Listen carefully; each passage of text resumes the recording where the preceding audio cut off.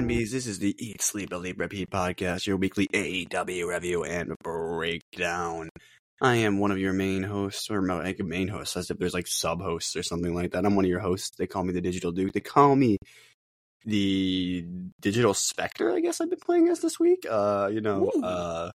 what I've been putting in all my stream titles anyway. Twitch TV/the Duke Derps. Anyway, got the plug in instantly. Let's go. Anyway, but Da Vinci? I'd love to do something with those guys one day. That'd be awesome. But I'd love for them to actually, like, you know what? Here, Tony Khan, if you listen to this pod, which he doesn't probably because he doesn't have time, but somebody out there in AEW listens to this pod, bring the Da Vinci twins back and have them just get a random title shot against FTR or somebody. Just because let them fucking lay waste to Ricky Starks and Big Bill. Yeah, agreed. That's all we need. Or Powerhouse Hobbs, so he can clean up their blood. Yes, pile the bodies. Anyway, but yeah, that being said, we'll get into everything that we like and favorites and all that stuff. Before we get into all that business, though, there's a couple orders of business to take care of at the top of the show. Make sure you guys, if you have never listened to this show before, make sure you follow in or subscribe whatever platform you happen to be listening to this on. And you may never have heard of us before. This is my friend Charlie, by the way. I forgot to introduce him. How's it going there, bud? Doing all right there, buddy.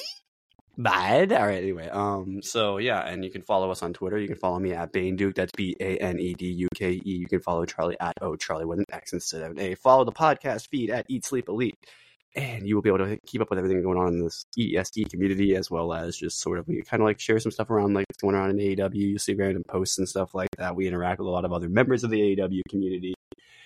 And we'll hit you with a follow back. Anyway, so yeah, with that mouthful out of the way,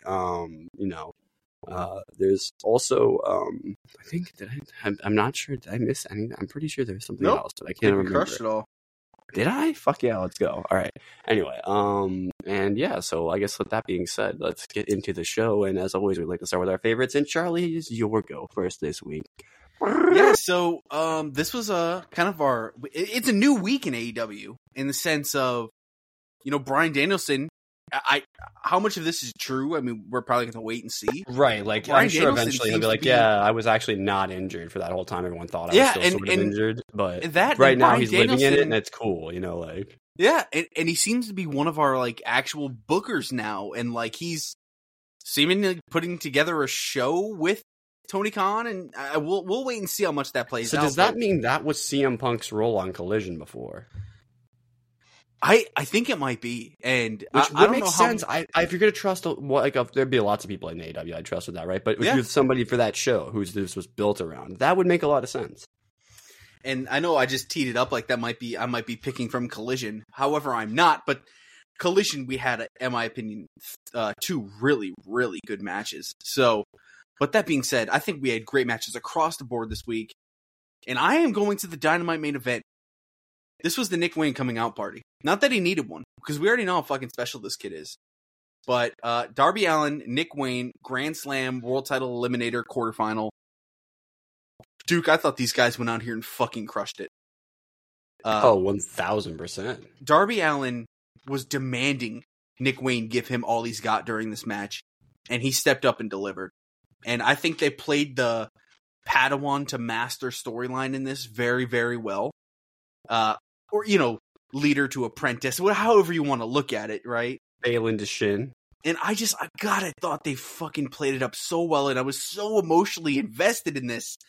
And I'm like, there's no way Nick wins, but he doesn't have to win, because him getting this match with Darby in itself is a win. And side note, Kawada was taking pictures, and he's posting them all up and down his Twitter with people he's meet from AEW.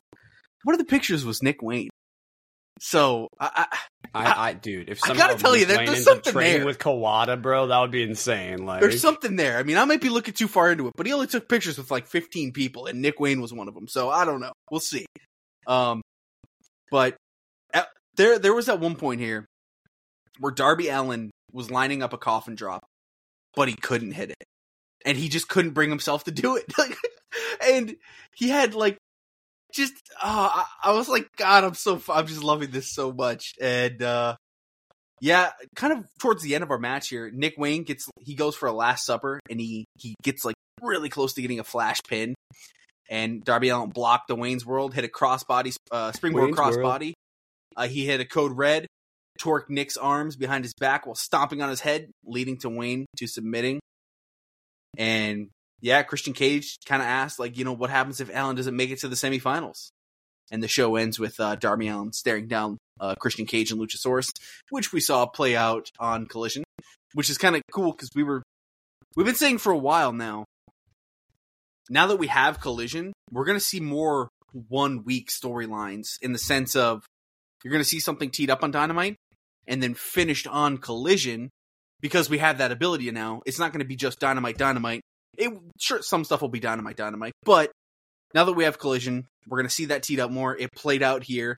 It played into another brilliant match between in Roddy. A lot of ways, CM Punk being gone and it not being like his show over there, and him being able to tell nobody that they can tell everybody they can't show up. Like, it's going to make things so much easier for AEW from a booking standpoint to actually plan stuff out. I mean, theoretically, it felt awkward at points when you'd have stuff that feels like it should be on Collision because that's the show that needs the big stars right now. But they couldn't be over there. I think the show is still going to feel different, right? This is going to be Bullet Club Gold and Bryan Danielson's main show, and probably even Statlanders. Oh yeah, no, I still hope it retains the vibe that they built over there. That I think is something that CM Punk gave to AEW, regardless of anything we say. 100%. That's something he helped tee up for the company, clearly, because I would assume have to have been involved in all the discussions that led to all that. I mean, it's really, really great match though, like you were saying. AEW does tournaments better than I think any wrestling company in the world. It's so hard to say that with how New Japan's been doing this year, but it's a different type of tournament. It's much shorter. It's not every day. But in terms of a single elimination tournament, just comparing it to the New Japan Cup this year, I've enjoyed this more personally. I just think it's been better. But the New Japan Cup was good in itself. But yeah, I agree. This tournament's been off the rails. I should go back and watch from the New Japan Cup, do you think? Honestly, just you can kind of see the story of Sonata turning to his new character. That's probably the coolest thing within itself. Just watch the matches of his that as he goes up to win the cup. Okay, because they play into it with Taichi coming to his side and him beating Naito. It's really cool. Yeah, New Japan's been killing it this year. But yeah, Christian Cage. Bro, I had to talk about Christian Cage for a minute. Like, Christian Cage, bro, joining commentary on this match, and then just Christian Cage in general, the Christian Cage of it all, if you will, is one of the best parts of AEW right now. And we say this a lot, but it's unbelievable how good Christian is for how late in his career he is. What is it about AEW, Charlie? Do you think that it makes it so that these guys like him, like Sting, like Ricky Steamboat, because Ricky got the shit kicked out of him, and that's not nothing. Yeah, you just have to sit there and get whipped, but he still had to get involved, and you know what I mean.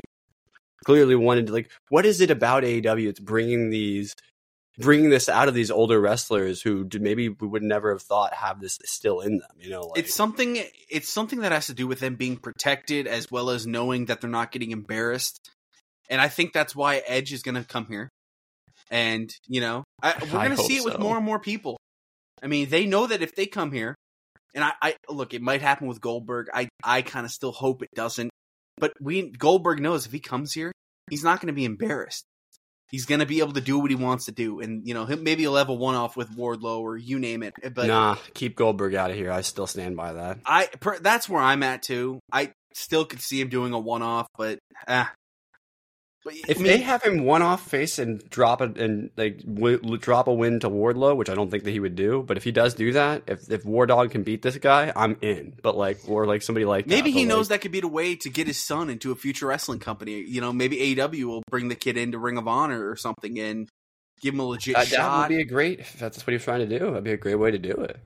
But there's something along the lines of that is they know they're going to be protected. In a way, as well as it's weird to say that as what just happened to Steamboat, but it doesn't hurt Steamboat's legacy.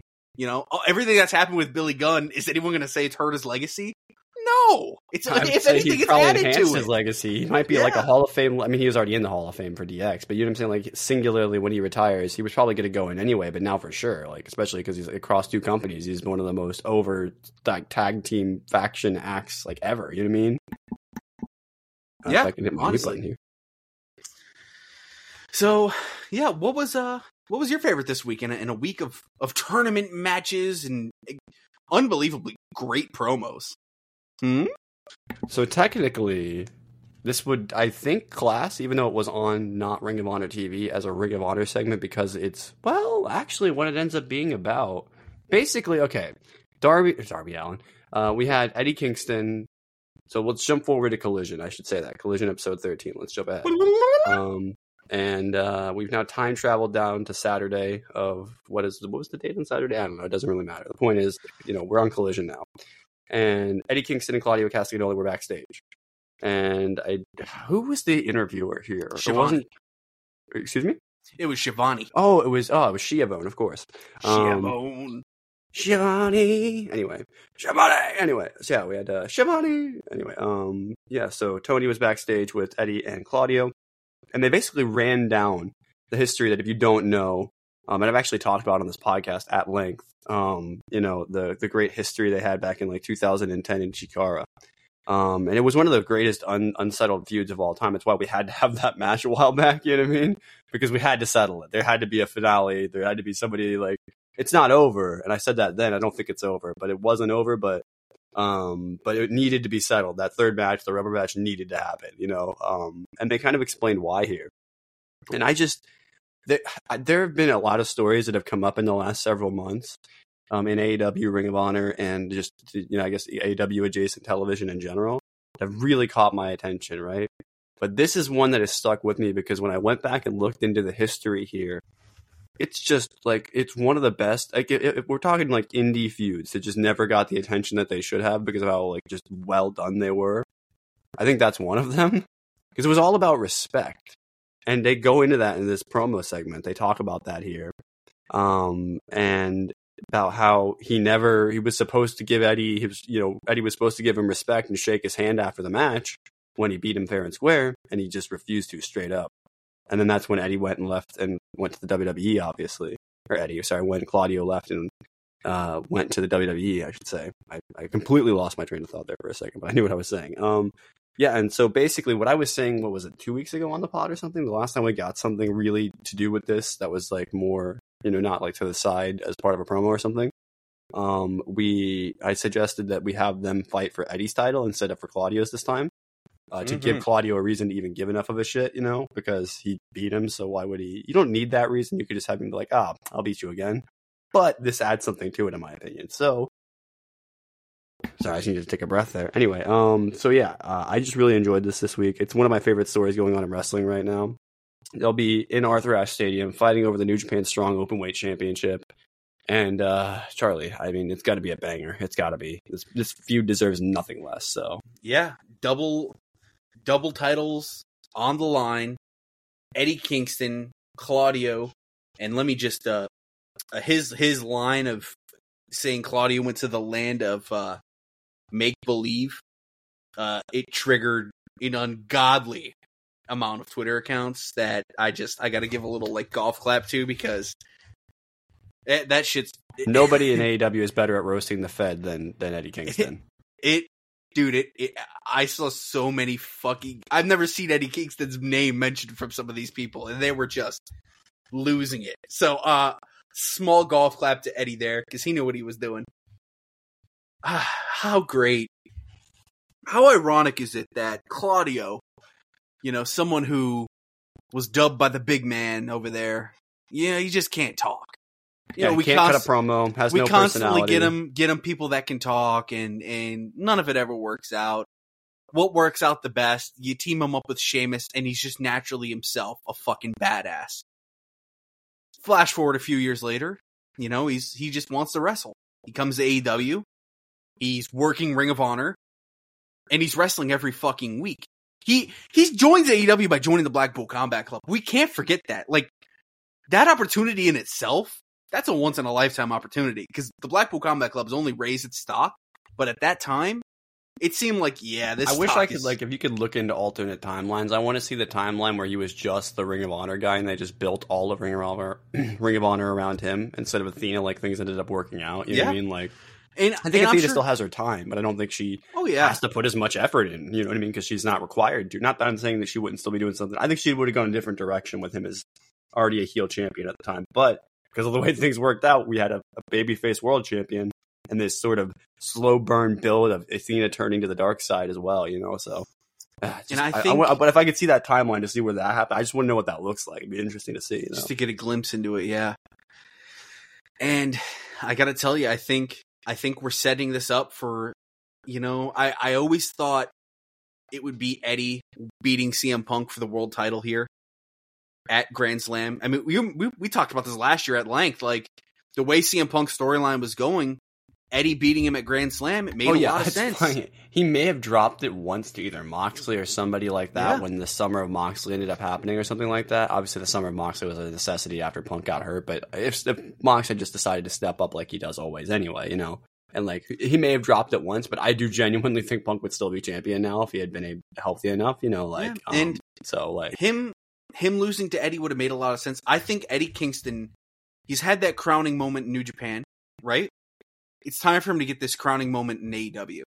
And I think when he beats Claudio, and if Claudio shakes his hand, it's going to be a fucking pyro moment. You know what I'm talking about? All across the fucking ring, I'm like showing you with my hands like you guys can see me, but it's going to be a fucking explosive moment when the Acclaim were crowned champions, you name it. And Claudio's finally going to shake his hand. This is your Grand Slam main event. Even I don't give a fuck who MJF's facing. Bro, with Bryan Danielson turning back to the light, do we start to see the collapse of the Blackpool Combat Club? Is that what happens? Like, see, I don't know. I think Danielson wants to set up the next phase of it, which we're going to spend some time on this in Collision with his promo here. But I think he wants to set up the next phase of it before he's gone. So I think we're going to always have those kind of gray lines, if you will. You know what I mean?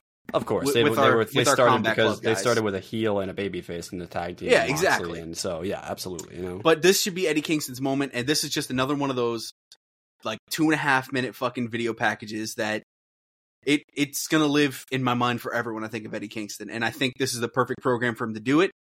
And I think Grand Slam in New York, I hope it's just beautiful. I hope it's as much as I'm making up in my head, like it delivers that much. With the crowd and everything, and Eddie. Scott, Eddie Kingston is one of our best pure baby faces. So, that being said, before we jump into our results, which you guys know, we go Ring of Honor, Dynamite, Rampage, Collision. We'll get you all those results at the end of the show. Boom, boom, boom, boom. But first, we got a little bit of news that we like to hit. And the first thing we got to mention is, the Chicago Bears were absolutely slaughtered by the Green Bay Packers. I'm sorry. Moving on. Christian Cage announced he has signed a new contract with AEW. I mean, come on. Yeah, of course, even if he's not able to wrestle anymore, just keep him around a creative role. He'd be absolutely brilliant. You know what I mean? Christian or just Cage, as a manager to Luchasaurus. Just you can do so much with this guy. It's incredible. And Christian Cage, he actually won an award for me last year with favorite promo. So I mean, this guy is just when MJF left the company last year. Christian Cage was the one that stepped up and filled that role in terms of the mic presence. And he will be your father, damn it. Yeah, he'll be your father. Ace Steel has been released Is from Christian AEW. Cage the Darth Vader of AEW? He's the fucking Palpatine. Fuck. No. But Ace Steel, who had been hired back this summer to work on Collision as a coach and producer, has been released from AEW. I don't think this is an extreme shock to anyone, but it's an AEW release. I don't remember if we covered this, but Sonny Kiss was released last week. And Sonny Kiss has gone on to post about how they really appreciated their time in AEW. And that this was just the beginning. They look forward to the next step for them. And, I mean... Yeah, TK has talked about this in the past. Every time he brings in somebody new, with how many people there are now, he kind of thinks about who he's going to let go when contracts come up. He doesn't think about it that corporately. He obviously considers these people in their lives and their livelihoods and all that. But he's not going to just can you. Sonny Kiss was wrestling on Ring of Honor, 2 weeks ago? Literally. So he tends to send you out with a payday, it seems like. So, props to everybody for being honest about how the situation was, because not always do you get transparency. And I don't think that's required. If wrestlers and management don't want to talk about negotiations they have with certain wrestlers, that's completely within their... They can choose that, but it's nice when we get some transparency in this way. And that being said, that's not the only contract news we have. Prince Nana has reportedly signed a multi-year contract with AEW, and the Mogul Embassy stable has received, quote, high marks within the company. Sounds like everyone's really getting the love they deserve. I mean, Swerve is starting this program with Hangman, which we'll talk about in a little bit, and I think it's fucking perfect to really put Swerve on that line of Swerve is a main eventer, and I think it's time he starts being seen as a main eventer by everyone. So that's real nice. Prince Nana has deserved this. He is fucking fantastic. And from what we gathered, when he popped up in Ring of Honor, and we were doing a little research then, the guy's been grinding for fucking years. So really cool to see him since he returned to Ring of Honor when Tony Khan purchased it. So yeah, that's a really cool thing. Then our last thing. So CM Punk, as you guys all know by now, is no longer with AEW. And, as time goes on, we're getting little trickles of information of why it happened, what happened. And, we haven't really had a chance yet to kind of address our feelings on the situation, if we will. So before we even jump into there was the article that I'm talking about this week was, CM Punk, is he going to WWE? The BTE endorsement deal skit that they've been doing for a couple months. Apparently Punk's thought it was about him. And, that started to rub some wrong ways there going into All In. Those guys they had a meeting that never happened. All of that out of the way. I think we just need to quick. What I heard, and I can't verify this, so keep that in mind, everyone, when you hear this. But what I heard was that meeting was supposed to happen the week before the pay-per-view or something like that, or sometime before the pay-per-view, pretty close to it. But then something that happened with Punk, I'm assuming it was the Jack Perry situation or something along those lines. Could have been a million situations because we heard so many things about people not being allowed to go to Collision. So it could have been just what they were hearing about that. I also heard some rumor about they wanted 6 months of drama-free Punk before they were going to work with them or something like that. I don't know if it was to work with him, by the way. That's just what I interpreted by the headline that I saw. Yeah. I don't know if that part is true, but I will say this: even if it was they just wanted 6 months of drama-free Punk to be cool with him being in the company, Mm-hmm. Obviously that could even happen. No, that couldn't even happen. So it's Jesus. Yeah. But I was gonna dish you here. So CM Punk's gone. We haven't had a chance to really just kind of openly talk about it, and I'm sure you've had some feelings on it. So just the floor is yours here. I'm gonna let you take the wheel of So go ahead. Yeah, so for those of you that are maybe tuning in for the first time, the entire reason why we started this podcast, I mean, literally, Charlie, the entire reason why you brought this to me is because you knew how much of a fan of CM Punk I was. Because I wasn't really interested in watching wrestling again at the time when you had brought up to me doing a show like this. I just happened to have been in a place in my life where I didn't really have a lot going on. And so I thought, whatever, I didn't really have a lot of entertainment to watch at the time, if I'm being completely honest. I was really down on Star Wars at the time because I don't know what show I just go. I was probably Book of Boba Fett times, right? I don't even know, but probably something like that. Something that I wasn't super high Definitely on there. pre-Andor. Marvel was starting to descend into badness, and I was really lacking for entertainment. So I was it was probably not the right timeline here, but you guys got to understand this is kind of where I was at. I still don't really watch a whole lot, to this day.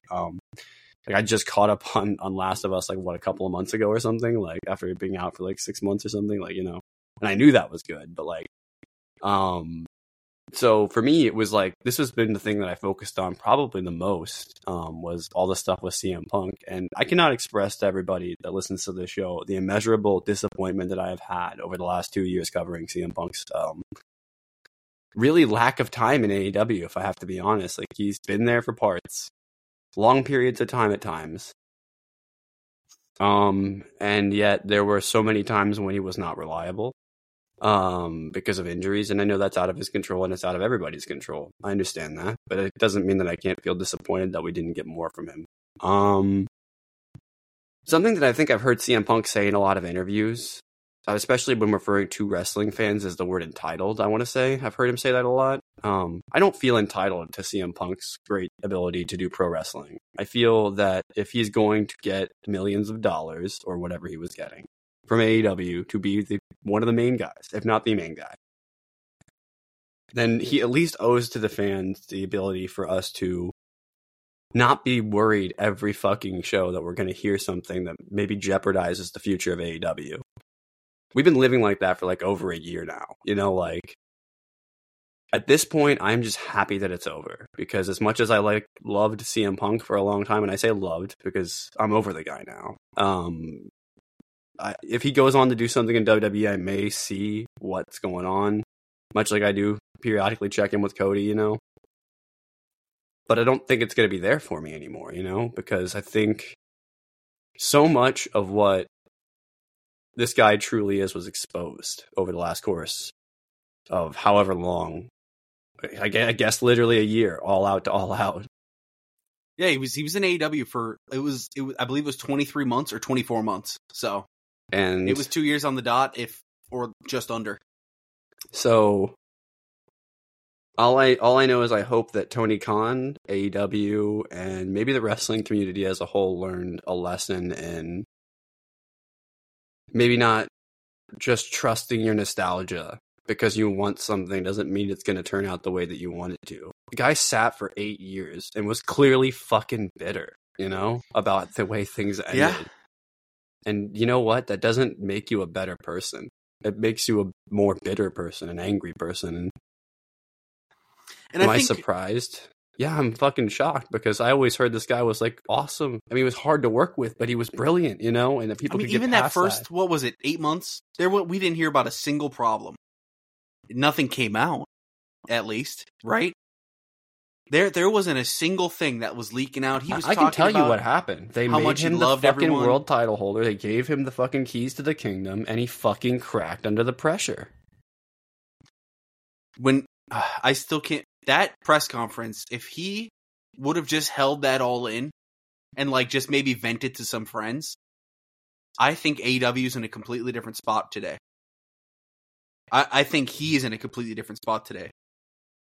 Who knows what's happened? I mean, we might have just had CM Punk versus fucking you name it for the world title at All In, because he probably would have came back and won the championship. That was clearly the plan.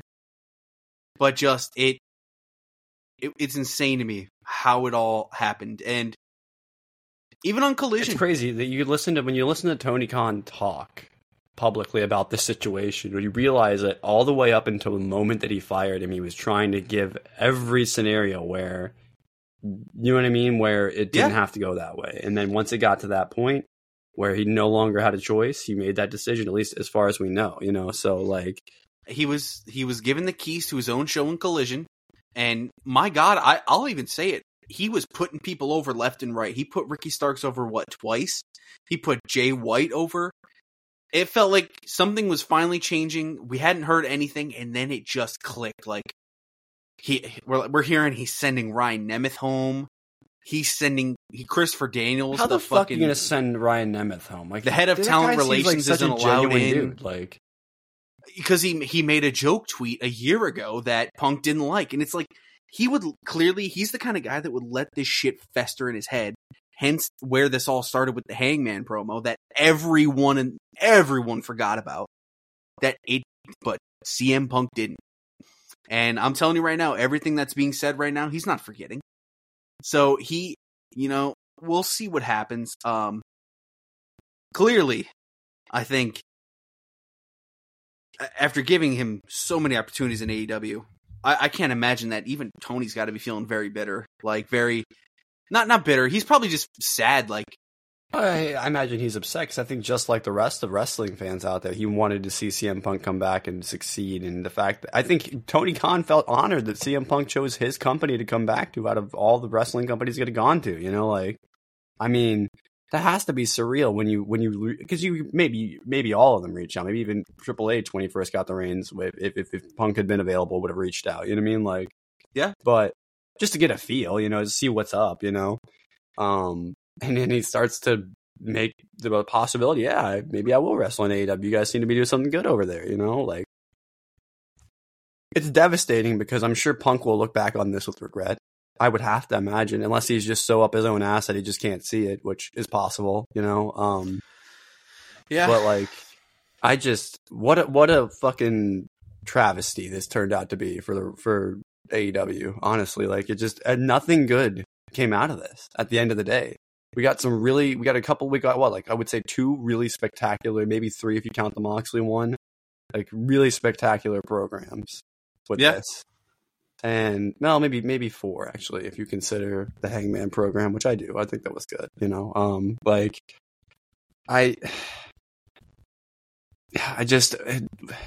What a fucking disaster. And now it's on to the next era. And, you know, this might be Danielson's last year, but if he's got the keys to Collision, I can't think of someone that, you know, maybe you trust more. Who would you trust with those keys more? So, you know? It's exactly the guy that you would want in that position. So, you know. Yeah. So that being said, guys, we want to spend some time and talk about that for a minute. But that's it for news. There's not a crazy amount. We're not going to sit here and talk tickets and fucking ratings. There's elsewhere for that. But, that being said, we're going to start off with some Ring of Honor results here. And, this is what I was kind of dubbing in my notes here. I called it the Proving Ground episode. It was kind of like everything else this week, though. Yeah. Like Ring of Con episode 28. 28. Wow. Yeah, we're 30 episodes deep now. We are deep into the Ring of Honor lore now. And you know, that's maybe why this show feels a little more filled out, because we've had the time to build up these things. I mean, think of how many great acts you got going in Ring of Honor right now. The Infantry, the Kingdom. I mean, if the Kingdom are still there, that is. You know, obviously we just moved over the Righteous as well, but I imagine they'll still do some stuff over there as well. You got the Embassy. You got all these really great wrestlers, Athena, Billy Starks, you know. They've had time to build it out. Anyway, the Renegades. The list goes on. Speaking of all those people I just mentioned, the last couple that I mentioned there, we had, to open the show, Athena and Billy Starks backstage with Lexi. And I believe this is a segment where Lexi had the best friend shirt on. Maybe that was last week. I don't know. Either way, there was a segment. There was listen, this shit is fun like I thought it would be. It's complete comedy and it's awesome. And Billy Starks just, I don't know, she's got charisma, man. I don't know what it is, but you know, so they challenge Allison Kay basically to the title match that's going to come on immediately following this. But it was just a nice little fun segment to set it up, and then we'll get right into that. I actually thought this match has a pretty decent striking in it. It's the Allison Kay versus Athena for the Ring of Honor Women's World Championship. I do believe, as far as I know, this was not a Proving Ground match. I think this was for the title. This one was for the title, yes. Just thought I'd clarify because we just did say that. So, but yeah, anyway, so I think this is another one you could add to the division. I'm sure I've mentioned that before because they tend to repeat a lot of the like 3 or 4 women that they've brought in for like jobs like this. And it's fine, but you can use some of them again. I'm pretty sure they have a couple of times, so just, you know, put her on the list. I should make that actually. I should literally, if I didn't have like no energy to do this, I would literally go back to all the episodes because there's only like 30, right? So I could probably take a day and do that, but like just to figure out who all I've said, yeah, put this in the division and see what the division would actually look like. It'd probably be pretty solid, honestly, you know? It'd be interesting to see how many of them ended up actually being essentially on the roster, if you will. I don't know, it'd be cool, but I don't have the time for that. So, I'm streaming for 10 hours a day these days. Like, I don't got the time, but yeah, anyway, I thought they actually had some chemistry here. Maybe you run this one back. I'm not sure. She picked up the one with the O face. And Billy Starks refused to commit war crimes. And Athena was pissed about it. Allison Kay is someone I would take her even on our AEW roster over a few. And I won't name names, but I think she is that talented, and she's proven. She was given the keys and Impact, and she had a good championship run. So there you go. And Billy Starks was put in a timeout by Athena. That's what happened. We get a little MJF versus Joe recap. I love that Ring of Honor does this. Whenever there's people involved in stuff over on AEW, they tend to update you on it. Smart. Yep. It's pretty smart. I like that. I hope we get that for somebody that's just like randomly on, like Tony Nese or something. If he's losing to like, I don't know, John Moxley for some reason, whatever, you know, like. Nah, don't do that actually with the group training shit. Hold on. Maybe somebody else. But yeah, anyway. Speaking of Tony Nese, he cut a promo before his match about group training, and people are still trying to get this over in the crowd. I don't know. I think the Ring of Honor is group training getting over with you? No. Me either. But I mean, hey, at least Tony Nese has something to do, I guess, you know. I even thought at what was it, All Out? I was like, oh Jesus, this shit's fucking. It wasn't doing it for me. I think this is one of those things where Tony just has no idea what to do with this. Both Tonys, Tony Khan. See, unfortunately, and Tony Nese, as much as I love the guy in the ring, and he's got an unbelievable build, the guy's got the charisma of wallpaper, and it's plagued him his entire career. I think he could be taught. I don't think he's completely useless. He took on Silas Young. Look at Project Strong cutting promos. I mean, this guy is notoriously bad at them. Like, he's never been good at them. And right now he's cutting, like, good promos weekly. I don't know what's happening. He probably just picked up some skills. You have to think some of that stuff from NXT. Like, for Adam Cole as well. Like, it just has to be stuff they fall back on, right? I would think. Whatever they got taught there, you know?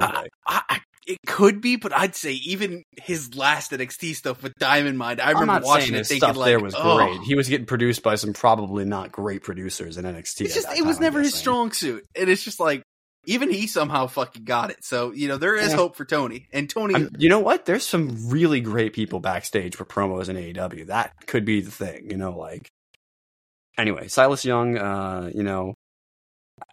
I think Silas Young is one of those dudes that is gonna possibly be used on Ring of Honor more. I think I've said this a couple times recently, so I think it makes sense to have him beat guys like Tony Nese. But like, I don't know, man. Like, I think like the Ring of Honor is in like a weird state right now where we are kind of just.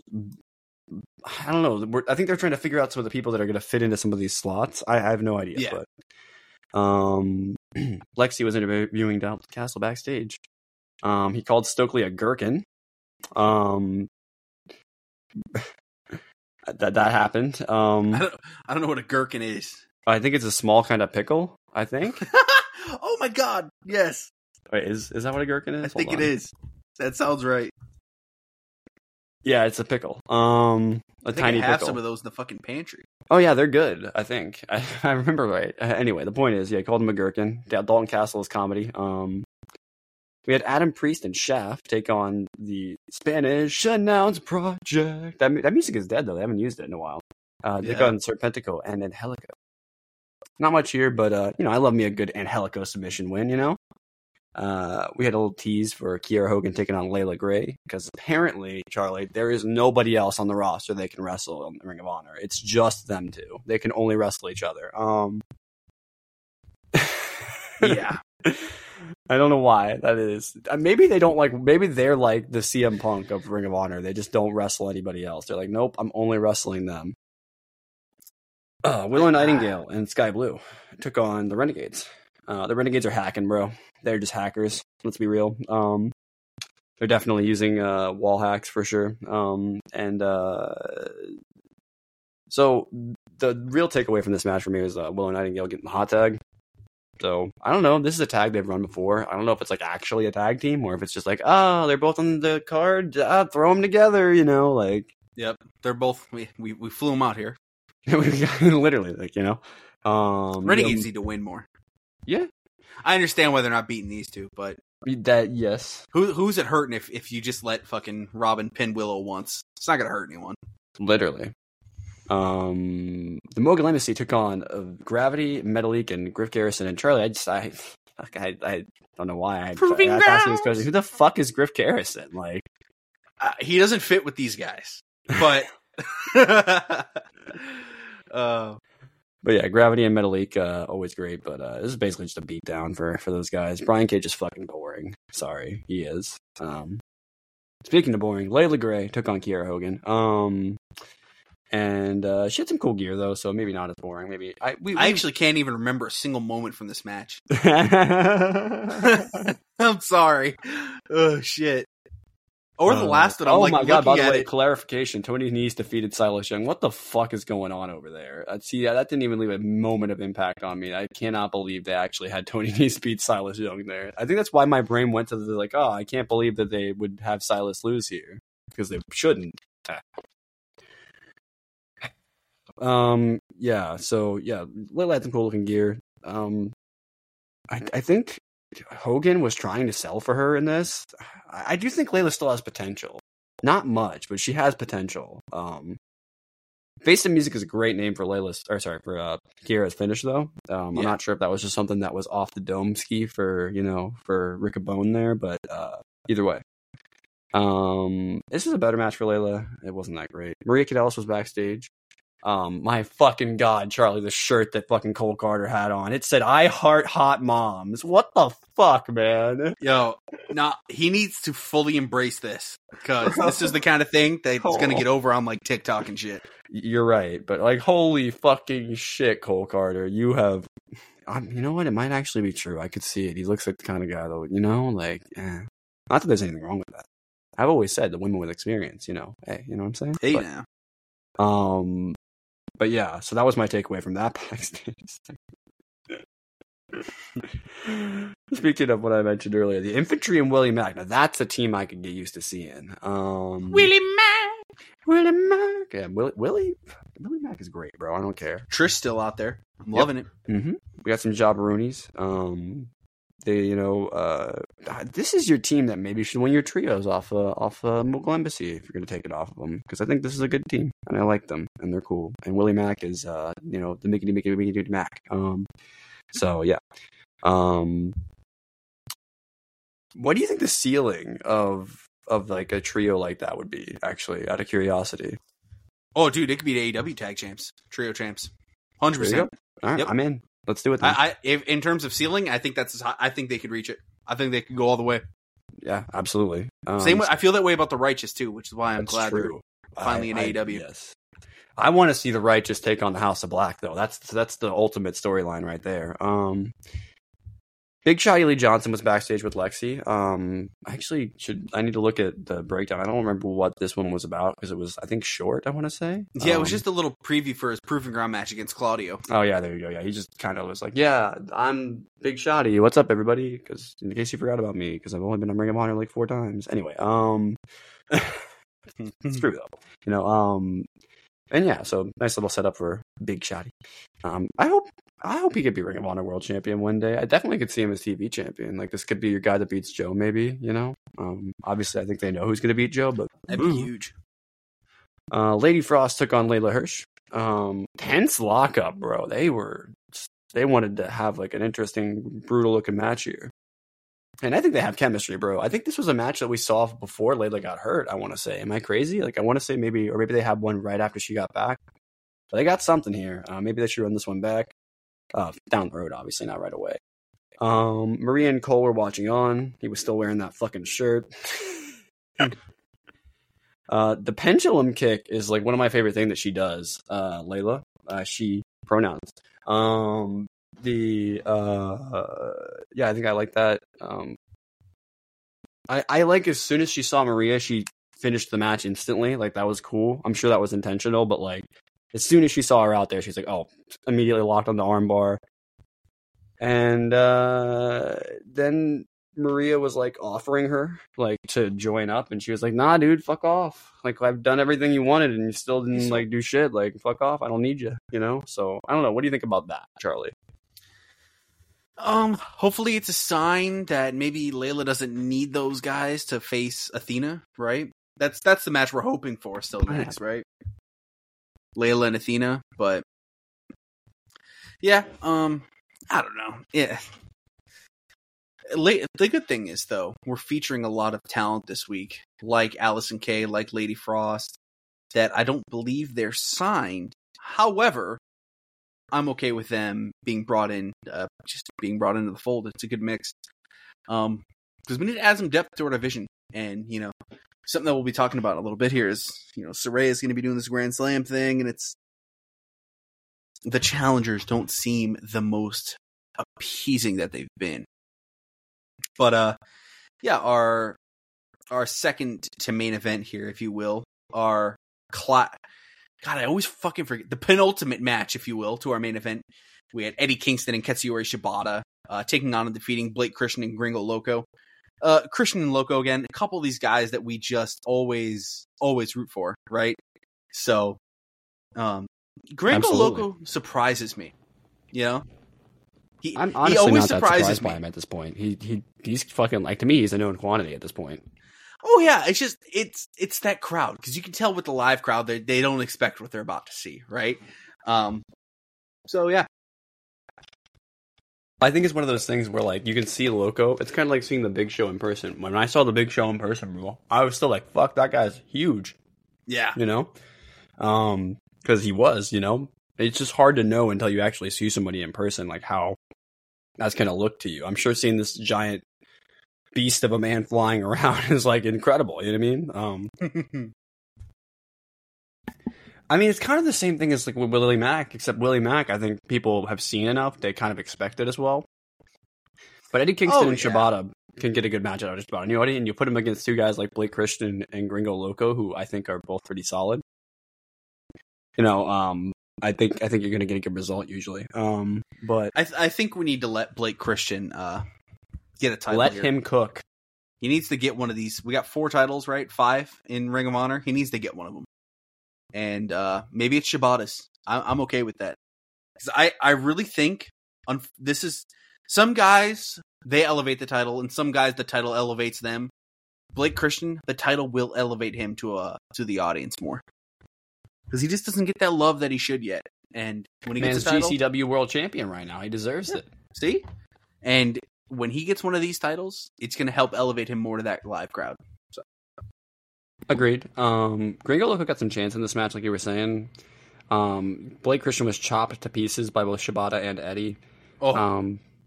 They had a lot of really cool stuff. The Hurricane that Eddie hit on Gringo was just he killed him. I think Gringo's dead. You know, I think rest in peace, Gringo. But yeah. And Riccaboni made a comment during this match that he would never want to ever in any situation be chopped by Eddie Kingston or Shibata.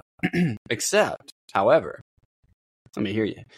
Hear this out, Shibani. Wow, I combine all the names. Hear me out, Riccaboni. What if you got chopped by one of them for charity? Hey, now. That would be interesting. I don't know if he'll do it, but I don't know if you'll ever hear this, but do it. Coward. Anyway. Coward. Traitor! Anyway, yeah, just good stuff here, you know. Eddie Kingston, is always going to deliver. And, I love Eddie Kingston. He's just, how can you not? He's just great. How does that guy get not picked up by WWE? I just don't get that. Like, he's just so good. Like, I get that he's not like the traditional look for a wrestler in WWE, but like, neither are some people that are there. You know what I mean? So it's like, I don't know. It blows my mind that this guy was just out there for years, like. Anyway. Josh Woods and Mark Sterling were backstage and challenged any pure wrestler in the world. So there you go. I guess that'll be next week. He'll I think they announced who it was going to be, maybe? I'm not sure. I don't remember. I don't care enough. I'm sure it'll be good. Josh Woods has been doing good stuff lately, but it didn't stick with me enough to really say anything about, but I'm sure it'll be a good match. Probably won't be very long, I wouldn't imagine. We have let me just make sure that I just didn't just bulldoze over that segment because I'm pretty sure that they didn't say who it was. Did somebody come out? Let's find out. I'm gonna look. The hell is this? Yeah, no, he didn't say. He said he might be getting a pure title match soon, though. I guess. Whatever. Yeah. I literally had to look at the notes from Wrestling Observer because I was like, what? Anyway, I feels like there would be something more there. You know what I mean? We had the Ring of Honor World Championship Proving Ground match between Claudio Castagnoli and Big Shotty Lee Johnson. Big Lottie? Jesus. I think somehow, even with how much respect for Claudio it gets for being strong, I think somehow it's still underrated. You know what I mean? Holy shit, this wasn't the main event? Negative. Oops. I did not watch whatever's after this. Really? All right. I was even just kind of leading it up while you were gone for a second. I was like, oh, we had our penultimate match here leading up to our main event. Oh, oops. Wow. Well, wait, why the hell would this not be on last? This has been a thing that's happened in Ring of Honor before. Bruh. I'm just saying. But there was a nice sell on the Mega Lariat from Claudio. Big Shotty. Really good at pretty much everything, honestly. Eventually it'll be his time, just not today. You'll be amazed at what they followed this match up with, Charlie. The Iron Savages took on Jobbers. I'm not even kidding you. I was laying in bed and I was like, oh, cool. GG. And I fucking hit the back button. Oh God. So I was Lexi gonna there, say, Claudio and Lee. This week we had John Moxley face Action Andretti, and I thought Moxley gave a lot to Action Andretti.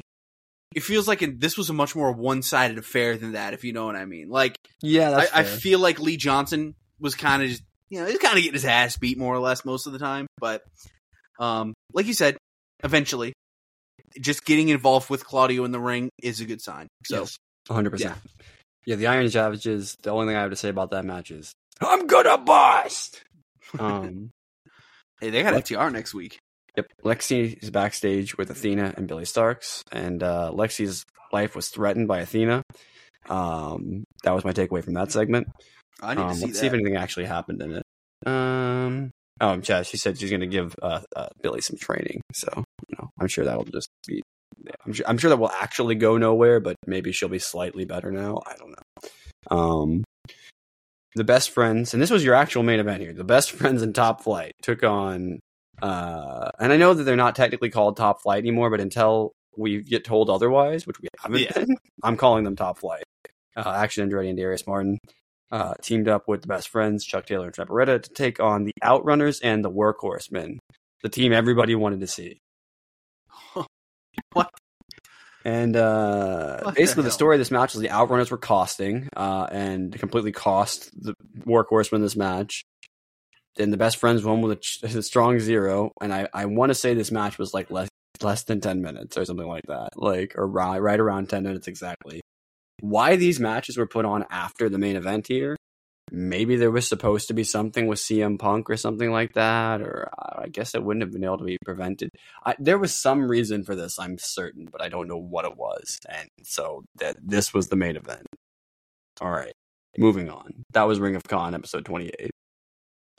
All right. Some solid stuff there for sure. And hope you guys are digging the Ring of Honor coverage, as we've actually had people reach out to us saying they finally found a show that covers Ring of Honor and AEW. So we're glad to fill that slot for you guys, because like I said, Ring of Honor is like, in a way, it's going to be used as a development, kind of. Like not really linear, but people will elevate to AEW from Ring of Honor, and it's much better than AEW Dark. I will gladly take this over AEW Dark every day of the week. All right, guys, I'm taking the keys now. I got AEW Dynamite and AEW Rampage. We opened up AEW Dynamite with Orange Cassidy. His music came out. Our former AEW International Champion. He's he's all fucking bandaged up after his war. The crowd's chanting freshly squeezed. Thank you, Orange. Cassidy thanks him, saying people told him to stay home. It's not what he's doing. Championship or not, Cassidy will be there every week because he's freshly squeezed Orange Cassidy, and he does not have a catchphrase. Go. And that was going to be the whole shebang, if you will. But then, just in case anybody thinks I'm fucking crazy, at the press conference for All Out with Bryan Danielson said that Jon Moxley and Orange Cassidy are, in his opinion, two of the best wrestlers in the world, up there with himself. That's so good. So, fuck off with this Orange Cassidy is not one of the best wrestlers in the world shit, all right? Not that people come at me with that, but I see people being like, Orange Cassidy is not one of the best wrestlers in the world. I see people doing that, you know what I mean? They just can't believe it. You got to believe, mate. There's a reason why Will Ospreay picked him for his first opponent at Forbidden Door. Was it Forbidden Door? I think it was. Yeah. So, Jon Moxley's music hits, which is pretty cool to see Orange Cassidy kind of, it's in a way, it's a passing of the torch to the title. Orange Cassidy should beat MJF for the world title. Ooh, hey now. That would be fun. But so Jon Moxley's, he's doing his open challenges, open, whatever for the title. He's continuing it. This is the Workhorse title. And he's facing AR Fox this week. I feel like this is kind of this needed to happen for AR Fox. He missed out on Wembley. He missed out on All Out, and now he's got this chance to do this. So they went out here. They had a pretty solid match. AR Fox was going through his signatures of moves, if you will. But the reality is Jon Moxley he maintained the stronghold of this, right? Like he was in control of the majority of the match. And this was not our only open challenge this week, and I thought this was pretty good. So yeah, we'll just see. Nick, there was some. How do we get to this? I guess this was part of the match, right? After the match, Darby Allin hits the ring. He's checking on AR Fox, raising his hand, after the effort. Christian Cage and Luchasaurus approached Nick Wayne backstage. Cage said he watched some of Nick's father's, watched some of your father's matches, and he's worse than they even thought. He offered mentorship to Nick Wayne and then walked off. And he said, "Oh, Nick Wayne, I want to say hi to your mother. Maybe I'll slide in her DMs." Bro, Christian Cage is not only going to hell, he's going to the deepest pit of hell. Yeah, give me Christian Cage versus Nick Wayne at All In. Or a fucking Christian Cage versus the devil. Yes. And of course, by the devil, I mean MJF. We have a TBS title match here, where we have Chris Statlander defeat Emi Sakura, where she retains the title. And this wasn't the longest match ever, but my god, was this fucking hard-hitting. Emi Sakura right away hit a quick Tiger Driver and a running crossbody, and that sent Chris to the floor. Emi followed it up with another charging crossbody into the ring steps. We get back inside, and there's a chop battle. Chop City ensues, let's be real. A little bit of tea time. Which ended up changing to fucking lariats. They end up colliding after a hard exchange. Chris ends up luring Sakura to the apron. She ends up connecting with the slingshot elbow. They trade some counters back and forth. Sakura hits a reverse spinning neck breaker, a double underhook backbreaker. She tried to go to the corner. This time Statlander didn't allow it. Slammed her down on her face, hit a discus lariat. Wednesday Night Fever 1, 2, 3. Statlander retains. I am glad we got to see Emi Sakura on TV. Agreed. And, having these segments back to back, and again, they're both on Collision. I don't know if we need both of these title reigns to be doing the same exact thing. It's certainly, if they're going to, they should be doing it on different shows. 100% agreed. It actually stuck out to me this week because they did it both times on both shows. And, don't get me wrong. I love Orange Cassidy's title reign. It's the greatest title reign. Equally, in AEW Tony history. Khan's pushback on that would probably be that it's a bigger show for one show individually to have both titles on it. And so at that point, what's the difference? And I mean, he's got a point at that point. I mean, but, it's also like, I don't know.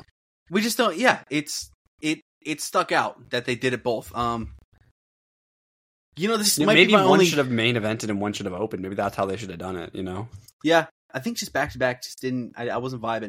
How are you feeling about Emi Sakura getting back on our TV in a title match, and it was pretty fun? Well, it's great to see her, because we haven't seen her since, AEW Dark, bro. It's been, forever. I think she's had, maybe a ring or two, Ring of Honor match or two? Blah. It's been a while. Maybe, yeah, I mean, she had a fantastic match on television against Jamie Hayter for the world title. I don't know why that didn't make people... Remember that time that I literally birthed a match on the Dynamite, basically? There was that time that I was like, throw her and what is it, Ryu Miyazunami, is that her name? On a random episode of Dynamite, and just give them 10 minutes and they will make magic fucking happen. And then they did. And everyone was like, oh my god, these two are awesome, and they never did anything with it. Yeah, I remember that. Anyway, Emi Sakura is great, though. And I think they weren't given a ton of time here, but they did really well with what they were given, I think. Yeah, you can clip this up and it'd be a fun little match. Roderick Strong, backstage with Matt and Mike. He's asked off screen about his parents growing up. Both his parents had struggles and he had to take care of himself with a BB gun by his side. Arn Anderson does not approve. Arn Anderson thinks you're a fucking failure. Evil Uno is coming for you. Cash Wheeler's about to have a word with him backstage. Jesus. Wrestling gave him an opportunity. Can you take this Glock the police are looking for? No one judged him for wrestling. It isn't just business to him, it's everything. Which is something Adam Cole knew. Strong grew up alone, and he's going to win the title eliminator tournament alone starting tonight. I was like, damn. Okay. Les Sex Gods defeated Aussie Open. And this was... Aussie Open, it's over. Yeah, there were some people saying that Aussie Open, that AEW doesn't get them, that signing with AEW was a mistake. Guys, they lost to Chris Jericho at the match. Yeah, I'm sure Mark fine. Davis, who couldn't pay for his medical bills at the time, thinks that it was a mistake. Exactly. Guys, you can... I just in case you haven't heard this before, you can lose in AEW. It's not the end of the world, okay? Just remember that when you're watching AEW. There's so much fucking high-quality matches and high-quality talent that when you lose, it's not the end of the fucking world. And I truly mean that. Aussie Open lost this match. It doesn't mean shit in the long game, right? It means shit for right now, yes, because they just lost the match. But it was to Chris Jericho and Sammy Guevara. It was probably their last tag match they'll probably ever fucking do. It's not a big deal. And it was a perfectly fine match. Jericho's been working pretty well lately, and I hope Jericho puts over Guevara at Grand Slam. And I think that'll be a fun match. But I have a prediction for Full Gear. I think that they will still... I think Sammy's going to win at Grand Slam. I don't think Jericho's going to take it very well. And I think then Jericho will... want to have some sort of like Mimosa Mayhem type match at Full Gear against Sammy to pay everything off. You know what I mean? I don't know if it'll be that. It could be like a death match. That'd or a be fun. fight. See, that would be fun. I think that's, and then you lock Sammy in for like, what would that be? 3 months or something like that for that feud or something total, or maybe not even, because like the disillusion of the JS has been going on for a while, so I don't even know, but like I'm for them against down each other, through Wrestle Dream probably as well. They may not be on that show, but maybe in a tag match or something, Maybe he teams up with Ortiz and Santana. That would be an incredible match. We got him, Takeshita, and who else do you throw in there? Oh, imagine if they could get Ospreay or something. That'd be crazy. Like, yeah, you got Don Callis in there and everything. Yeah. Actually, no, for Wrestle Dream, they could get him, right? So maybe. Yeah. Hold on. Actually, did I just come up with a great match? Hold on. And like them put the, I don't like you, Jericho, but I'll team up you with you once. I think we need to get the Santana versus Ortiz match soon. I hope so. Let them squash the beef, bro. They need to. They're setting it up on Twitter to seem pretty good, so. Dude, that could be a great feud for. We got some highlights of the strap match between Danielson and Starks, and he said there's not a man in this business who can tap him out or match him. Starks wonders when it'll be his time and says not to hand him a piece of bread and expect him to be fed. He wants a full course meal. Starks is everything he says he is, absolute, and he'll say that until the day he dies. We're told Bryan Danielson will speak on Collision about this match. Renee is backstage with Don and Takeshita. Cal said Takeshita is the new big dog of pro wrestling, as there's an easel with a painting underneath. Cal said they will unveil next week who their next target will be. I like shit like that. Any predictions? Who could they be targeting? I'm gonna guess Kota Ibushi. I think Kota. I think it fits with what they've been doing right now. It gives those guys the one-on-one match, maybe at Full Gear, or maybe not Full Gear. That's a long way away. Probably a Wrestle Dream, maybe. Yeah, something. Give them the one-on-one match. I'd be in for that. I was thinking somebody more AEW. I don't know who it would be, but I don't know. Yeah, it just fits with what they're doing right now. Maybe it's the Young Bucks.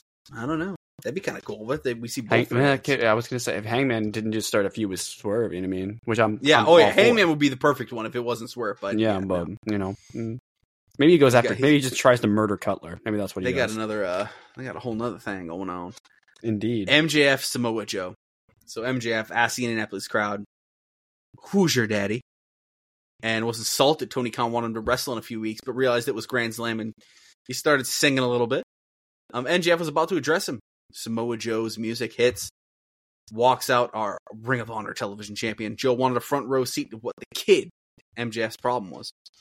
MJF said Joe was interested because his entrance music sounded like an ice cream truck. Joe said the last time that happened, he was the biggest star on a different network. Joe called MJF kid again, and this time MJF said that was creative, and asked the crowd if they want MJF to be creative. MJF called him Pillsbury Joe Boy, Samoa Joe, and quoted Jambi from Pee-wee's Playhouse while insulting Joe's manhood. Joe once more called MJF kid, and MJF said he'll knock Joe's teeth down his throat if he says it again. MJF said if anyone knows what it's like when he was a kid, it's Joe. It's time with story time with MJF, baby. He goes on to talk about when he was 19, tried out for the WWE, pulled to the side by Regal, talked about the story told briefly. MJF knocked Regal's ass out and sent him to NXT where he belongs.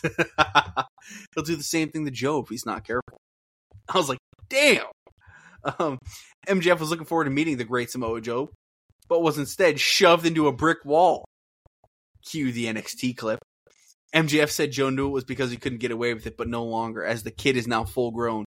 MJF made eventually the biggest wrestling show of all time and is the best in the business, and if Joe doesn't stay out of his way, MJF will kill him. He hits all his catchphrases. Joe said he didn't think MJF was a kid. He thought him of as a little bitch. MJF put away his diamond ring and slapped Joe. Said he wasn't going to take the bait. Instead, Joe said he's winning the title eliminator tournament. Told MJF to have a nice day. MJF went to walk away, but Joe fucking right in the penis. MJF into the ropes. MJF fought back with a low blow of his own. I wrote the best thing in my notes for that just now. Or not just now, but when I was watching the show. I put Battle of the Nard Smashers. Battle of the, yes. He ended up hitting MJF with the Uranagi out of the corner. Teased the Muscle Buster. And oh my god, is he going to break MJF's neck like he did Roddy? But this time Adam Cole was there to save him. Guys, there's fucking levels to this shit.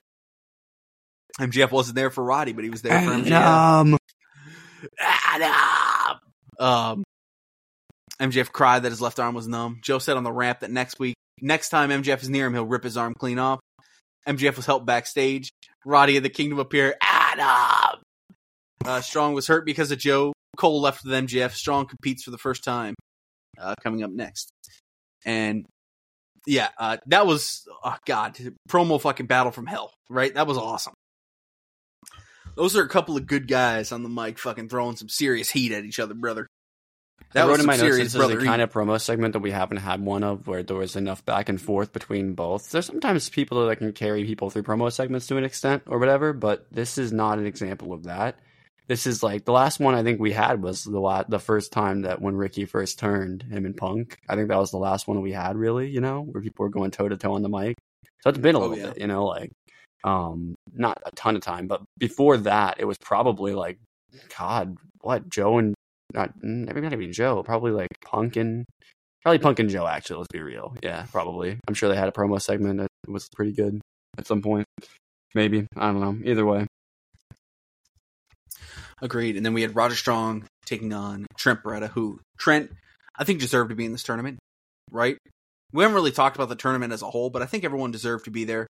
And Trent has been crushing it. I don't know if Trent Beretta did, but Trent ? For sure. Oh, for sure. He's been crushing it in those battle royals. He's been proving time and time he needs that title shot. And he was just facing Roderick Strong and just wasn't able to get it done. They beat the shit out of each other. And post-match, Matt Taven fucking did the galactic sprint to put the neck brace back on Roderick Strong. Taz dropped a brilliant line. He said it's to keep the neck warm to prevent further injury. What the fuck are we doing? I love it so much. Hey man, if anybody knows anything about neck injuries, it's Taz. True. But this was a fun little match here. So, yeah, what'd you think of this Taz is a strong-necked individual. True. No, I like this. It was a good match. Trent, always going to deliver. Roddy was on a streak of pretty good matches recently, honestly. So, you're going to know what you're going to get here, and I think they delivered. They had a really cool counter-wrestling spot that I just had to give the chef's kiss to, where they did the Hurricane Rana off the top rope, and then they did a nice little counter sequence out of that. That I thought was pretty good, and it led into the end of Heartache eventually, So, classic move, classic, the Messiah, the backbreaker is back, Charlie. He really is. That end of Heartache's so good, too. I mean, come on. It's so brilliant. Renee's backstage with Toni Storm, who was completely unaware that she caused Ruby Soho the title at All Out. Since there's so many performances she's done, they can't look in the past. They must look forward. She had a fucking line here, dude. Oh, my God. Renee said there will be a four-way next week with the winner facing Saraya for the women's title at Grand Slam. Storm said, Paquette is very nosy, and said Paquette to have her chin up, tits out, and watch out for the shoe. We see Toni Storm. She leaves the frame, and the fucking shoe flies at Renee. So Renee, Lexi's not the only one, bro. You got to watch out for that shoe. Toni Storm is just. I'm loving this new character. It's so much fun. Chin Agreed. Up, tits out. Watch out for the shoe. That's a shirt right there. I mean, let's be real. Oh, 1,000%. That's a fucking shirt. Tony Storm has entered that, like, there's this, like, almost, I'm going to call it, like, ethereal state wrestlers get into sometimes. I'd say Athena's in that state right now. John Moxley's been in it for, like, a year. I think when CM Punk first got there, he was in it. I'd say Bryan Danielson kind of lives in that state at all times, you know, like, and I think she's hit that state where she's just, like, everything she's doing right now is just fucking brilliant, you know, like, and I don't know where this came from. I guarantee this was, she was at the hotel one night and it was like trying to figure out what to do next when the Outcast stuff eventually starts to wrap up. And she was like, holy shit, this gimmick is amazing. Tony Schiavone, he's out there with Adam Page talking about the over-budget charity battle royal. Page said he talked about the Chicago Education Fund. He used to be a teacher, and he knows how teachers are underpaid and underfunded, so he's glad he could help out. And before he could say anything else, whose house? Swerve walks out with Prince Nana. And Nana accused Schiavone, as Strickland said, being in coffin for 2 weeks. You have some perspective. Strickland thought of Adam Page, and he was insulted. He was doing charity for the Chicago school system, which was filled with a bunch of kids who will flunk out anyways. Strickland said Page was on the pre-show when he should be competing for the world title since AEW wanted him as a franchise player. Strickland questioned if Page even wanted it anymore. With the lack of new gear and lack of merch, but with the new contract he signed, Page is obviously eating good, and it shows. He said Hangman had gotten comfortable riding in the back seat for the Elite. Oh, I mean, dude, he was dropping... I mean, we're talking some good fucking lines here. He then goes on, he says, if I got your opportunities, he'd be the first black AEW world champion. Option, he's like, I'll give you a couple What's options. crazy is that's like beyond mega true. You know what I mean? Like, yeah. Oh, yeah.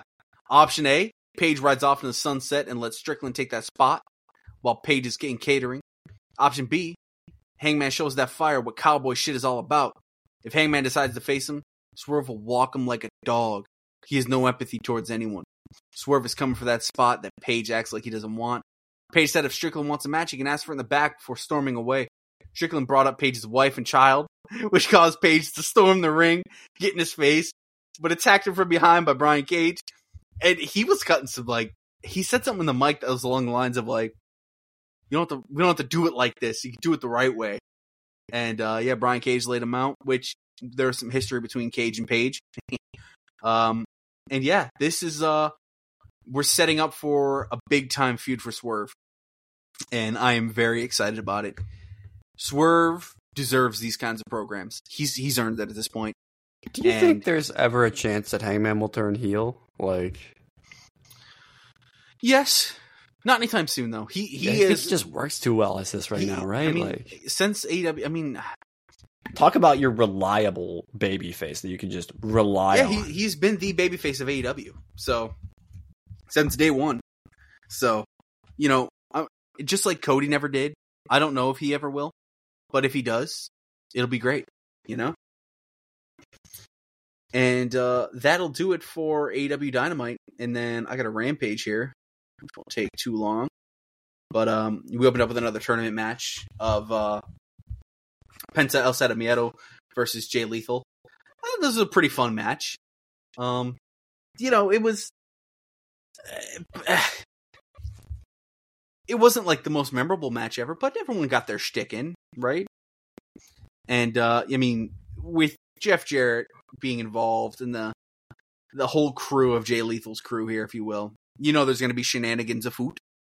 And Penta plays very well with all the shenanigans, to say the least. And he ended up his mask was pulled off at one point. He got his mask back on. Lethal turned around and do an attack from Penta. He's the arm breaker, fear factor, stuff pile driver, get the pinfall. And I thought at the end of the day, this was a very enjoyable television match. I would agree with that. That's fair. You got to open up a Rampage with a strong match, and I think they did. Yeah. Sammy Guevara came out, and pretty much they established that him and Jericho they got so much animosity, and that just need to have a match beef to get all this crap out of their system. They shake hands and agree to the match. Pretty enjoyable promo segment for the most part, and they're making use of Jericho being on commentary these past couple Rampages, and I think that's a nice touch. Don't forget he's there. You know? It's Chris fucking Jericho. Jericho bide. Sheeta, Dr. Britt Baker, Sky Blue defeat Ty Valkyrie, Anna Jay, and the Bunny with Penelope Ford. And, you know, this was just kind of The match. This was the match where I put the words "women's divisions is in the mud" in my notes. It's not in the healthiest spot. Yikes! That Man. it's ever been. 6 woman tags. I mean, that's the only thing we can do. I mean, okay, but like, this is going nowhere. Nobody's getting anything out of it. I mean, Britt just picked up a quick win. Like, what is the point? I couldn't tell you. I would much rather have had Shida versus Taya. I think that would have been a very Can I ask why whenever they change the title in AEW do they struggle so hard to find the next challengers? Like, I just don't get it. They should just because they don't spend this time now building up challengers. They don't. They do this, right? We get 6 women tags or fucking weird. You know, honestly, we got to spend more time building up the next challenger, and it's weird because people could say, well, they do that. But it's only always Sky Blue matches. It's like it's a really weird dichotomy that they're in. And it's crazy because you'll have like 4 weeks in a row where Sky Blue will win matches, and you're like, oh, I wonder if Sky's going to be like the person to take the title off who's currently holding it, and then she'll lose like 3 in a row with somebody else on her team, and then somehow they'll be like, I don't know, man. Like, I think they might be going the direction of Toni Storm versus Saraya, which is kind of interesting, but I think is a little, I think not that's the clear, best match you could do. Yeah. But Britt got the lockjaw on Bunny, tapped her out. A recap of Hook regaining his FTW World Title with not even a glimpse of Jack Perry. So he is definitely suspended. The Young Bucks defeat 2.0, and Jake Hager's out there without his hat. He got some shit from the crowd. This was, a classic Young Bucks squash, if you will. What are the Bucks going towards? They're building towards something. Where are we going? There's something big at Full Gear for them, I'm sure, but what is it going to be? What's going on? It's got to be them FTR at Full Gear. Theoretically, right? I'm in. I mean, that's the only thing I can think of. Who are you putting them against at Wrestle Dream? Give me the team. I don't even know. I don't even know if put them Wrestle against Dream. Maybe Sting and Darby Allin. Yeah, that'd be cool. Yeah, honestly, just somebody from Bullet Club, probably, right? I mean, that would be the smart thing. But I mean, whoever that would be. Sky's the limit with that, I don't know. Parker Menard, they don't give me that oomph in matches that I desperately think that they're such good characters. They got put in the JAS and took a backseat. I think there was a time when they wanted to do something with them. Maybe these right guys at the would beginning. be so good for Ring of Honor that I worry that sometimes you got to make some decisions that are, I understand that their TV presence is great. But my God, they would really, really do some good things on Ring of Honor if they were just more consistent there. And yeah, but our champions are MJF and Adam Cole. So then again, what the hell is the tag division going to do over there now? Super kick took out Hager. Bucks level Menard with a BT trigger to get the pinfall. We got a really good promo from Santana, who's breaking out as a single. He's not here to make friends. He's here to make money. And you know what? That's tippable because AEW is the most loaded singles division probably fucking in any company right now. And there's a lot of fucking dogs in AEW singles divisions. So anyone who's got a guaranteed tag team and wants to break out into singles, I will tip it because good on you. It's there's a lot of sharks in this pool, if you will, right? A lot of dogs. We get our main event, Smojo, Jeff Hardy, and you and I were joking before this match. The best way we can sum this up, you can make a TikTok hit piece or a TikTok showcase about this match, in the sense of if you want to have like a 30-second little showcase of this match, you can make it look fucking incredible, and it'd be like, damn, this is on Rampage? What? Or you could turn it into a hit piece and be like, yeah, that was on Rampage. Yeah. It was there. And a different time this match would have been, it had been really good. I think their match in WWE was fine, and I think that the match that they had, I'm sure they had some matches in TNA back in the day. You know what I mean? Yeah, don't get me wrong. Like, these guys both belong in this situation. They both belong in this tournament. I'm glad Jeff Hardy's back, and, he seems to be doing his thing. But yeah, this... Although Jeff might be chalked at this point. It might be getting there. Take that for what you will about my TikTok analogy. That's lots of star power on this Rampage, though. I do want to mention that. Rampage is definitely taking a turn. I mean, Samoa Joe, Jeff Hardy, the Young Bucks. We had arguably probably our two of our biggest women's stars, right? Dr. Britt Baker and Hikaru Shida. We had Sammy Guevara and Jericho, and then Penta and Jay Lethal match. So we had a lot of star power on this Rampage. This basically was a third hour of Dynamite. So that being said, I'm going to push it over to you here for a Collision, so you can take the opening reins here. And real quick, before we start Collision. Okay. I should have mentioned this. Tony Khan had previously kind of announced, if something happens to him, he told his dad this, that we talked about this, that if something happens to him, give the keys to Danielson. Right? I'm saying keys a lot tonight. It's the word of the night, I guess. All right. Let Bryan Danielson steer the ship, right? Yes. Take the reins, if you will. And now we're getting to a point where, seemingly Bryan Danielson is going to be the guy doing that on Collision. And brilliant. There was a lot of Lucha Libre this week, and I wanted to reference something before we talked about Collision that Tony Khan mentioned during Collision. So Chris Samsa and constantly is always referenced by Kevin Kelly. It's kind of giving him his notes rundown and his stats rundown. Kevin Kelly, from New Japan, he's always not for long. Actually, it sounds like Wrestle Kingdom is his last show in New Japan, which is fucking sad, but it is what it is. He constantly gives Kevin Kelly the stats. Kevin Kelly is a very stats oriented guy. He treats it like a real sport. It's something you always love about him. And Kevin Kelly made sure to reference Lucha Blog on this show. Like, yeah, I got some stuff from Lucha Blog because that's kind of our go-to guy for all the Lucha Libre wrestling that's happened around the world. And, he really is the guy. And Tony Khan, Lucha Blog made a joke. He said, it turns out I'm booking Collision now because of all the Lucha Libre on the show. And Tony Khan quoted him and said, a lot of what I learned about Lucha Libre, I learned from your blog.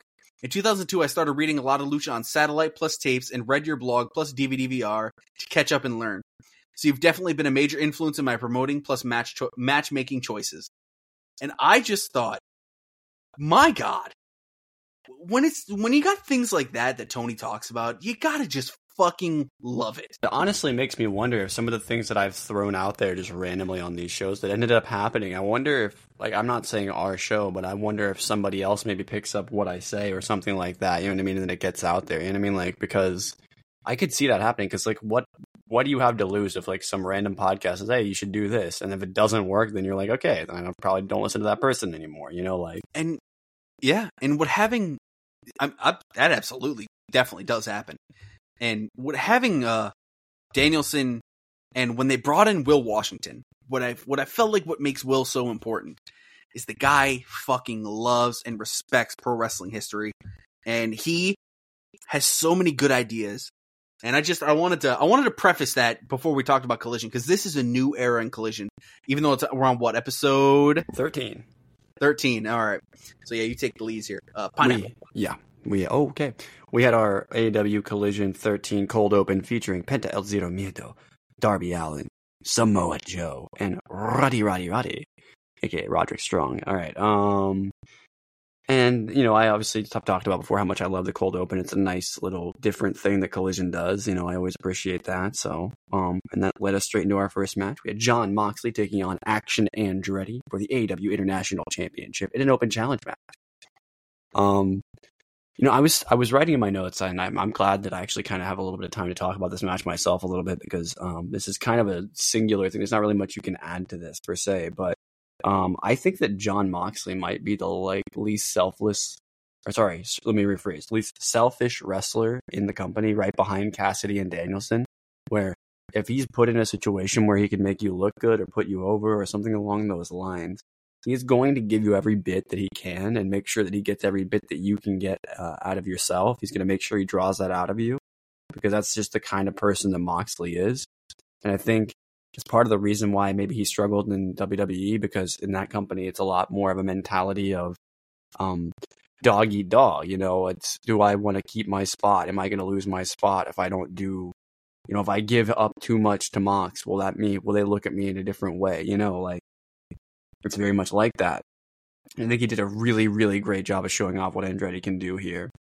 as well as really how fantastic Andretti is getting at selling and showing off his resilience. He got to be athletic and cool in this match.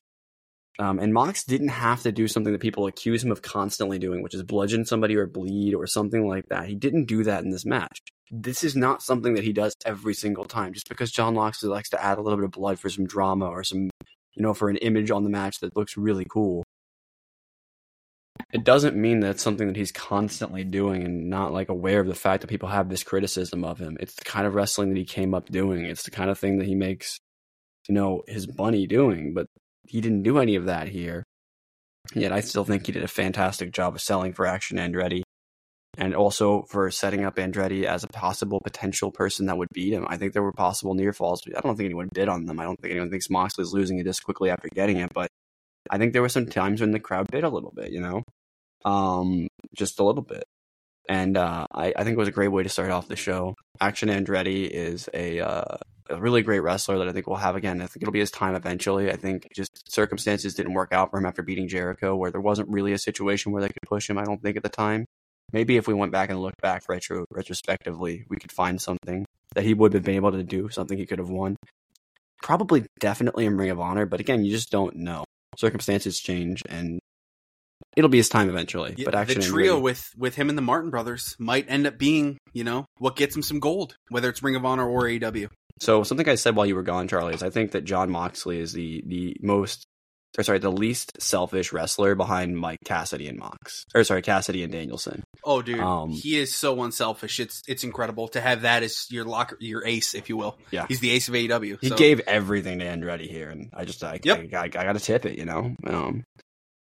had Roderick Strong backstage. I like this match much more than the AR Fox one. Agreed.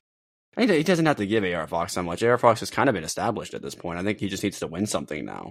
Talk about guys that the title will make them. I think if AR Fox wins a mid-card title, I think he'll be, in people's heads, he'll be like a Darby Allin level, or he was for a while, where he could just literally win any title whenever. You'd be like, yeah. I think that's all he needs is just that one win. Kind of where Chris Statlander is now. I think Chris is established now that she's got that title. You know what I mean?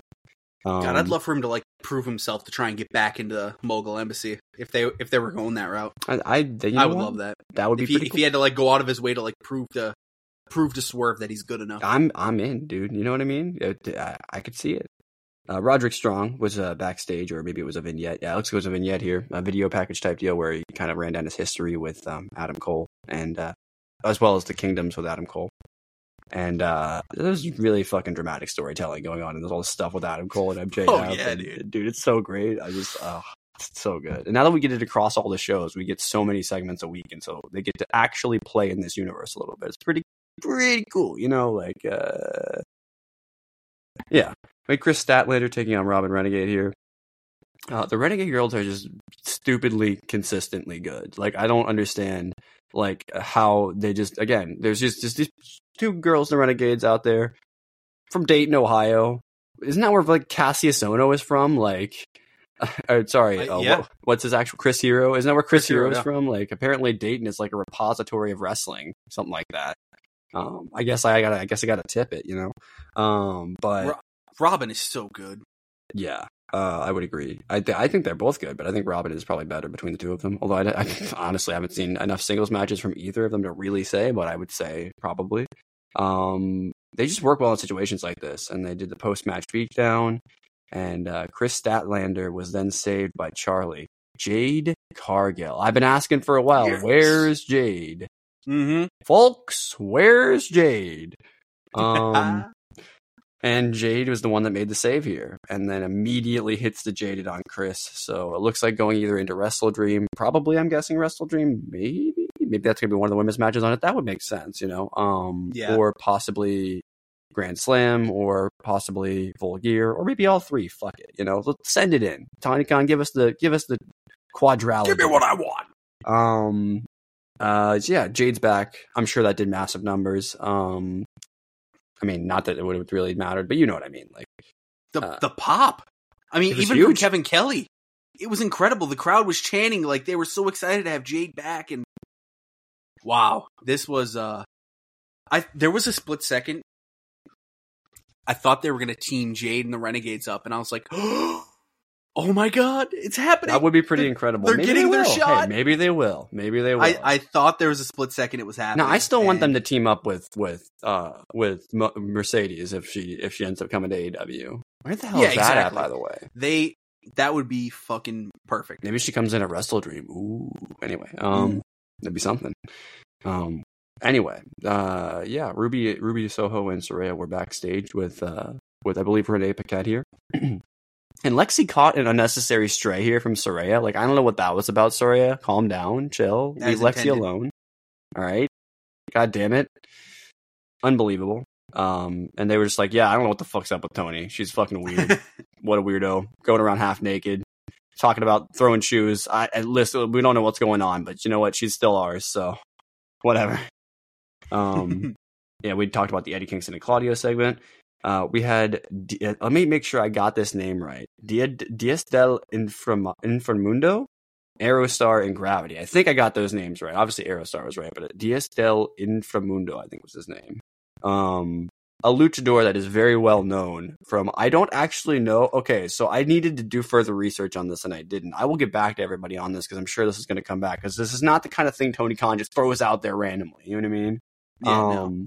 This might be a legit trio that we get because apparently Aerostar and Diaz del Inframundo are from like they're big in Mexico, I think. Like they're like something.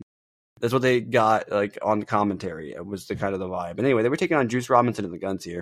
They didn't get a lot here, but there's something here. I'm gonna do further research on this. The Bang Bang Gang were here and Cardblade was on commentary. Cardblade on commentary, honestly, the best commentary I've heard in years. I mean, like, Cardblade, unbelievable.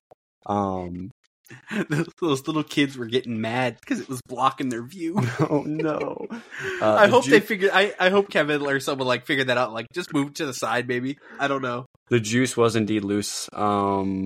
Andrade was watching on, so there's a lot of stuff here. Like I said, so Lana, I'm just gonna tell everybody now, Chad. Lana is not real. I agree with Miro. She's not real. And she's also pissed. And that's it. What a fucking promo!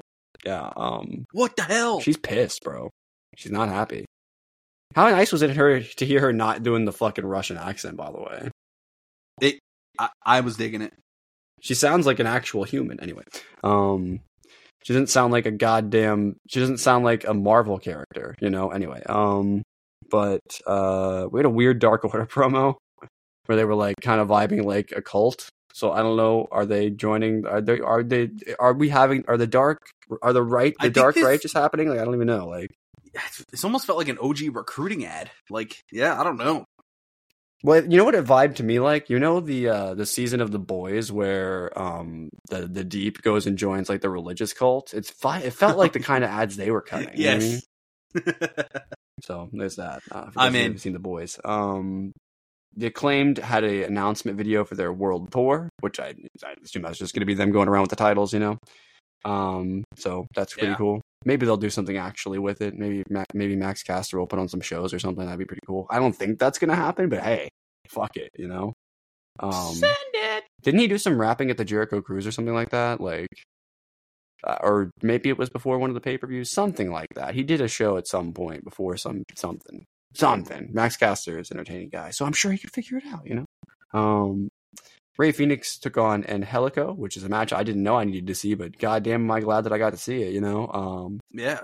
Ray Phoenix is still looking for revenge on Moxley, so I guess that must be Moxley's maybe his opponent for one of the upcoming pay-per-views will be Ray Phoenix. That makes sense, you know? They put him out of the pay-per-view in storyline. Obviously, Ray just had travel issues. He couldn't meet, you know what I mean? The requirements. They could not get him to the show. Isn't that what it was or something like that? Or no, someone got hurt right on the other side, and they ended up pulling him. So... Sorry, the travel issues with somebody else, but God, there were so many issues in the lead up to All In and All Out, man. It was just AEW can never escape. But I'm glad to see Angelico get on TV. He had a cool variation on like the mousetrap seatbelt with like almost like a side control backslide type thing. Like that was like some wild shit that he did. Angelico, we're still speaking it into existence.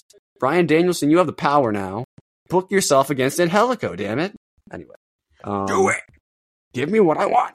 FTR were backstage and they challenged any team for the tag titles next week. That turned out to be fucking Buried Country.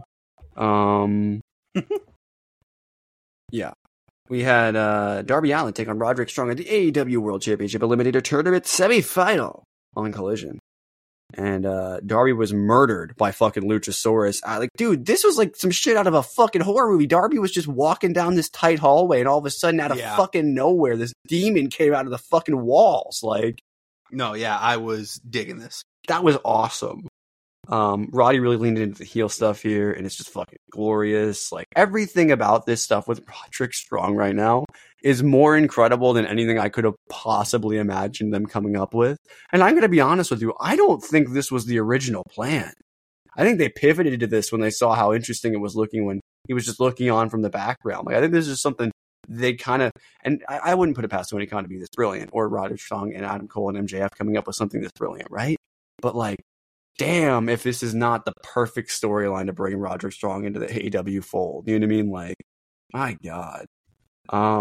Darby's spine was sent to the Shadow Realm for like the 10th time in AEW history. I think Darby's spine must literally just be made of steel. Like, otherwise, I don't understand how he survives this. It's gotta be, yeah.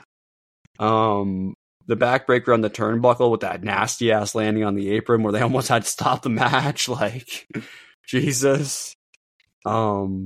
They're getting good at like making it so I can't tell if that was a planned spot of them. Like, if he like was going to land awkward and then like just not get up and then we're going to pretend like he was hurt, or if that was like, I don't know what that was, but if it was like, it looked pretty brutal. So, we had AR Fox appear, and then because of that, Nick Wayne inadvertently got knocked the fuck out.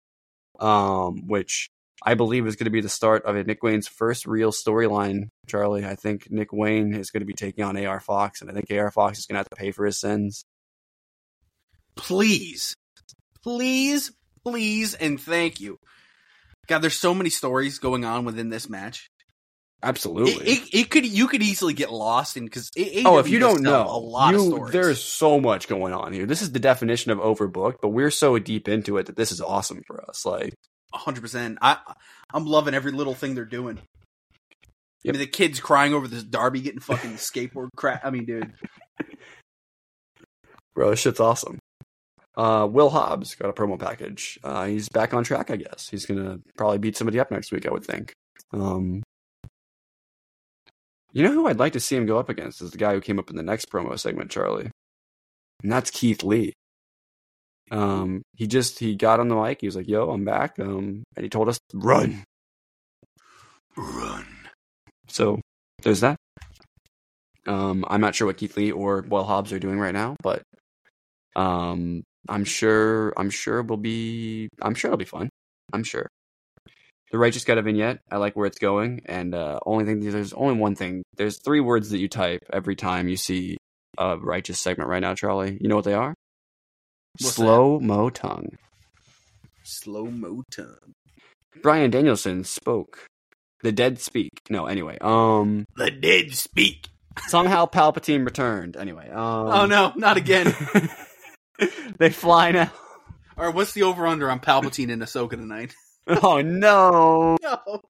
The dead speak. Alright, oh, fuck. Bryan Danielson spoke after beating Ricky Starks. He says time is ticking down, but he's going to go out with a fucking bang because that's what Bryan Danielson does. And he called out fucking Zack Sabre Jr. for Wrestle Dream. Starks then interrupts and is offered to join the Blackpool Combat Club. Charlie, when this was first happening, I was like, do it, you coward, do it, you son of a... And then he didn't, and I was like, all right, it makes more sense, honestly. Beats the shit out of Danielson, and Mox then makes the save, so we might be getting Mox we might have Mox versus Ricky Starks, possibly at one of the pay-per-views. I mean, this is... Brian then got choked out with the shirt. I mean, because Big Bill then hit, I think the ring to help. Or sorry, Billy Bill, came out with them, and that's when the numbers had changed. It's just like, this stuff with Big Bill, and like, because I think Big Bill actually was the one that laid out Danielson, right? I believe, if I remember correctly. Yeah. So because he was like, "Come on, Ricky, what the fuck is this?" They choked him with the shirt he offered him. And then Big Bill was backstage. I'm actually going to go to my thing here because I don't actually remember what exactly he said backstage. I know it was something. I just don't remember the exact details of this particular segment. Everything else stuck out to me. This was just a really quick thing they did before the main event. Wait, what is this? Anyway. Damn, it's really far down this article. Here we go. So much on it. Well, yeah, it was a very wide thing. Let's see. Yeah, we got a little rundown of the Dynamite card. I forgot to write that in my notes. Big Bill challenged Jon Moxley for the International Championship. That's what it was. I knew there was something in there. I just couldn't remember what it was. And we also got a rundown for the Collision card for next week with FTR versus Iron Savages announced there. And Bryan Danielson versus Jack Sabre Jr. was then made official for the Wrestle Dream card. I imagine that's going to be the main event. I would think. Even with the title on the line, I would still think that's going to be main event. I mean, come on, man. Like, it's the Wrestle Dream match. Come on, like. Yeah. Anyway, maybe not. Maybe they open the show with that. That'd be awesome. So yeah, and so Big Bill said he beat Moxley's ass. He'd do it again in Moxley's hometown. Then the Lucha Brothers entered the frame, and Phoenix was noting that he was next in line for Moxley. Bill told him to worry about Penta's match next week against Samoa Joe. Or about Penta's match against Samoa Joe, not against. So yeah, that was before the main event match. I don't know why they decided to throw that in there. That was a little weird to me. Because I guess Rey Fenix is next in line because he has like beef, but like they can make anybody have a title shot. I don't know. Did you feel like that was a little unnecessary? Like, I don't know. I think Phoenix versus Moxley is one of those like almost an attraction match, right? So I could see why they're trying to get more hype on that one. You know, I guess that's fair. We had Samoa Joe take on Penta L0M. JR was on commentary for this match. Roddy was looking on in the backstage area. Penta was being awesome because Moxley headed to the outside and he walked out there and then started pimp walking on him. It was fucking funny. Penta's just hilarious, man. When you give him the opportunity to just have fun, he just has a blast, and I love it. Literally. And so. Yeah, there was some heavy striking back and forth. Joe was in control for a lot of this. They showed off the full gear graphics, which ended up getting yoinked, but those looked really cool, even though they weren't original. But they looked cool. I can't not say that that's what I said in the moment. So this was a cool stat that was brought out. I believe it was by Kevin Kelly, or was it Kevin Kelly? Somebody probably. The man loves the stats. Somebody brought out the stat that 10-plus minute matches tend to favor Joe's opponents, which I think is interesting, and I feel like it's totally intentional. Ooh, okay. Yeah, you don't say something like that without it being intentional, right? Yeah. Joe then also tanked a tope. He just took it. He just ate it for lunch. And then he toped into the table. Not Joe, but there was a tope into a table from Penta. Penta did push Joe to the limit here, and I like that, but Joe did pick up the win here. And so our final match is going to be Samoa Joe versus Roderick Strong, and I'm honestly fucking so excited for that match, Charlie. It's going to be awesome. It's a match we probably should have seen while they were both together in the same fucking brand at the same time, literally. But, didn't happen, I guess. So and now the fact that Tony Khan has the balls to rebook these balls. I mean, can't ask for better. You know what I mean?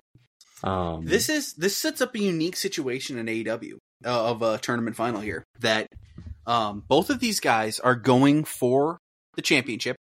They're feasibly could both win it. And honestly, I have no idea who's going to win. I don't even think one dog has more of a fucking edge. I really don't. They both have had a really fun build-up. Now, Roddy's has been longer. That might be the only slight edge someone has. But Roddy's is also with Adam Cole, so I don't know. I am very, very excited for this match on Dynamite. Agreed. But yeah, that was AEW Collision episode 13. I do think that this was a very full edition of Collision. But I don't think it ever felt like it was boring or like overloaded. Like you mentioned earlier, there might be some segments that if you don't know everything, you're going to be a little bit, I don't think confused would be the right word. I think you just might not appreciate it as much. Yeah. It's kind of like watching a Filoni Star Wars project. You can watch it without knowing all the stuff, and it's fine. But you might be like, I wonder if you had the extra knowledge, that stuff is there if you want to look for it. So, but yeah, I don't know. Do you have what were your thoughts on that episode of Collision? I really liked it. I thought if this is our first episode of the new Collision era, it was off to a fantastic The post-punker era. The post-punker era. We're not going to count last week's. We're not going to count that episode. That was there. I mean, it was there was a lot going on. But this being like your first full week, if this was Danielson and Tony Khan putting their minds together and Will Washington and whoever else, I'm fucking down for the future of Collision. Because I will still say this, the Collision presentation is the best presentation in AEW. I love how it feels different from Dynamite. We used to always joke about SmackDown being blue Raw, right? And I didn't want Collision to be, I don't know, red Dynamite. And it's not. So, very excited. Thank you guys for sticking around for this entire show. Eat Sleep Elite is our Twitter. We're like right under 500 followers. So we're at 499 right now, which is awesome. So the Twitter is ever growing. And we thank you guys for that. And as you guys know, the Duke of Derps on Twitch. You've been streaming some Mass Effect, some COD, some of the good stuff, right? So 100%. I'm gearing up for when Modern Warfare 3 drops because I'm probably going to play that game way too much and hopefully it's going to be a good time. It's going to be a good time. Fucking hitting some high-rise clippies. And you guys already know. Instant 5 on the first day. It's happening. Instant. Thanks. If this is your first time checking us out, thank you very much. And we'll catch you guys on the flip side.